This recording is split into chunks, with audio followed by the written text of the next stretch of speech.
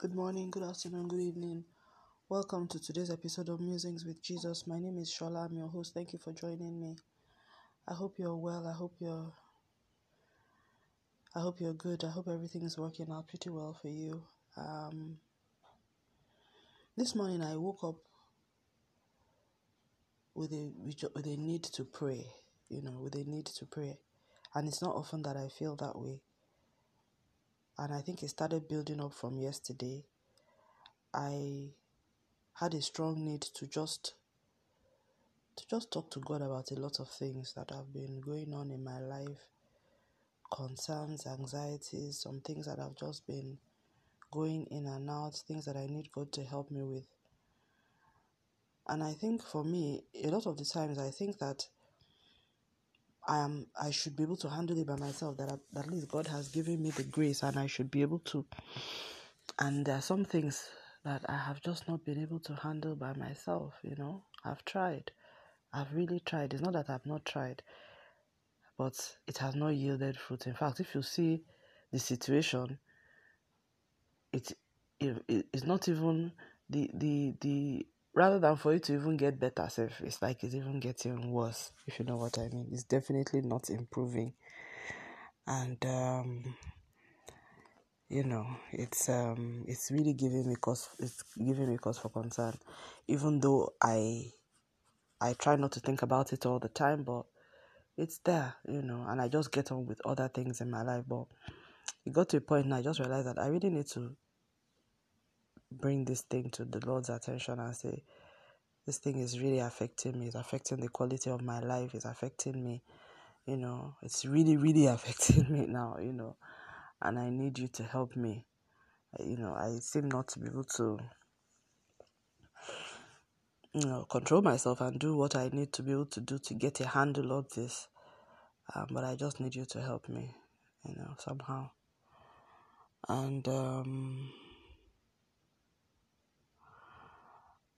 so that's that. So, and I was also, I put up a whole list of things and I just started, I just wrote them down. I think I'm going to start praying to the Lord about it. I think for the next few days up till Easter and all that, I'm just going to be praying on all those things, which is what I should really have been doing. But I think for the first 3 months of the year, I was really distracted with a lot of stuff and, work, politics, governance issues and things like that. And, just professional stuff. So now I think it's time for me to go back to life and the things that really matter, And it's one prayer that came to me while I was praying for myself, praying for my family. I remember the Lord's Prayer that says, deliver us from evil. When you look at that Lord's Prayer, almost everything that we can want is in that prayer. It says, our Father who art in heaven, hallowed be thy name, thy kingdom come. Your will be done on earth as it is in heaven. That, of course, covers everything because it's God's will for us to be saved. It is God's will for us to prosper and be in health even as our soul prospers. So when it says, pray that his will be done on earth as it is in heaven, it means every good thing that God has prepared for those who love him. Let it be my experience. Let it be your experience. Let it be our encounter. Let it be what we will experience as a physical fact in this life in Jesus' name. It's a marvelous prayer. Then it says, give us this day our daily bread. It now personalizes it into the needs for the day. Give me this day my daily bread and forgive me my trespasses. So sustenance for my day, provision for my morning, my afternoon, my evening, and forgiveness for my sin. And lead us not into temptation. Very, very important, because temptation comes every day. It comes through friends, it comes through families, it comes through work, it comes through, depending on where you find yourself, all kinds of pressures, economic, societal, social pressures. It says, deliver us from that temptation, whether it's lust of the flesh, lust of the eyes, or the pride of life. Lead us not into temptation. And what lead us not into temptation means, do not allow us to be led into temptation. But where I really want to stay now is deliver us from evil. Because that deliver from evil. And remember, this was a prayer that Jesus was advising disciples, Christians, to pray. So it's not as if it was a prayer for people who did not know him. It was a prayer for disciples, for people who have a relationship with God. First of all, they start off by saying, Our Father who is in heaven. So that already says that these are children of God. Deliver us from evil. Why? Because there is evil in this world. There is evil. Oh Lord, there is so much evil in this world. There is so much evil. To be honest, honestly, there is evil in this world. And the evil is very evil.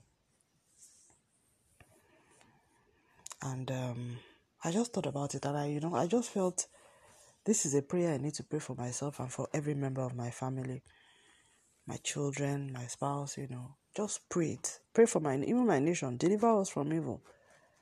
Without mentioning any names. Because it's God that knows who is good and who is evil. It's God that knows. But when evil manifests itself, everybody can see it. But many times it operates stealth, underground. Most of the time, by the time you can see it and recognize it and call it evil, it is very late. Let me not say too late. It's never too late for God, but it's very late. Because evil walks in darkness. It cannot stand the light. So there is no way. Normally, if evil is doing its evil work, it's supposed to, walk undetected.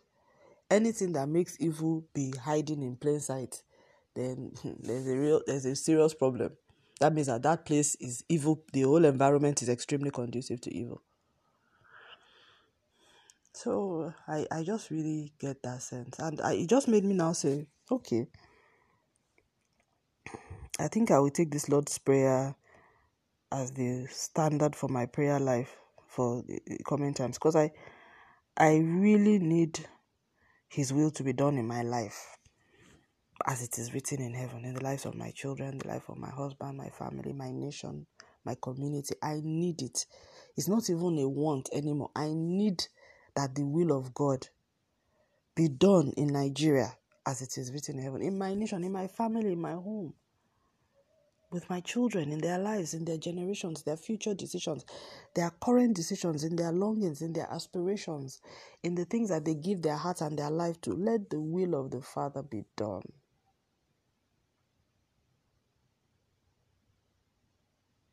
In those days, it used to be very easy to pray for children. You just say, let them get married, let them have children.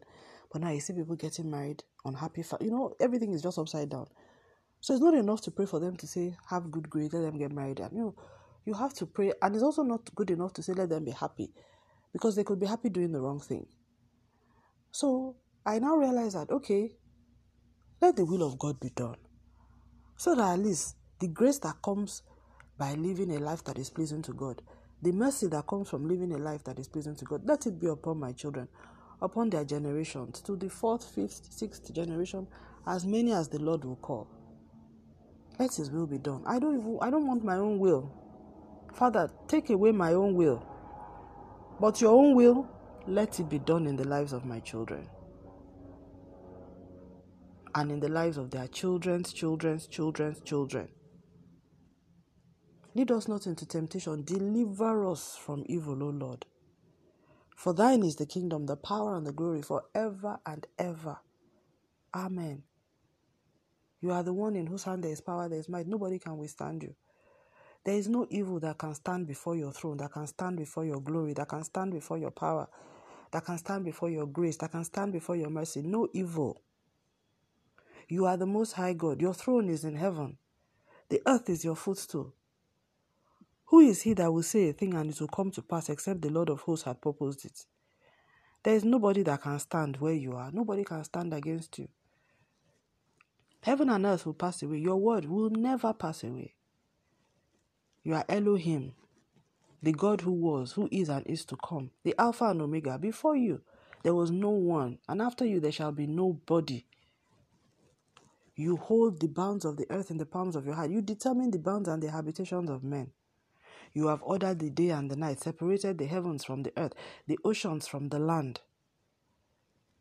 You have formed all the creatures in it and given them their order of species and how to operate and how to run and how to walk and how to swim.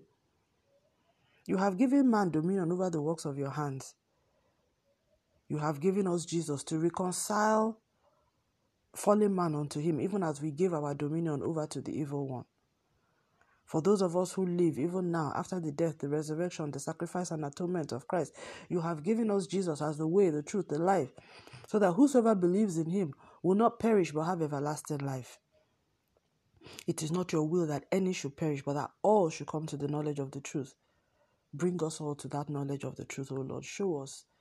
Reveal yourself unto us. Answer the cries of our hearts, O Lord.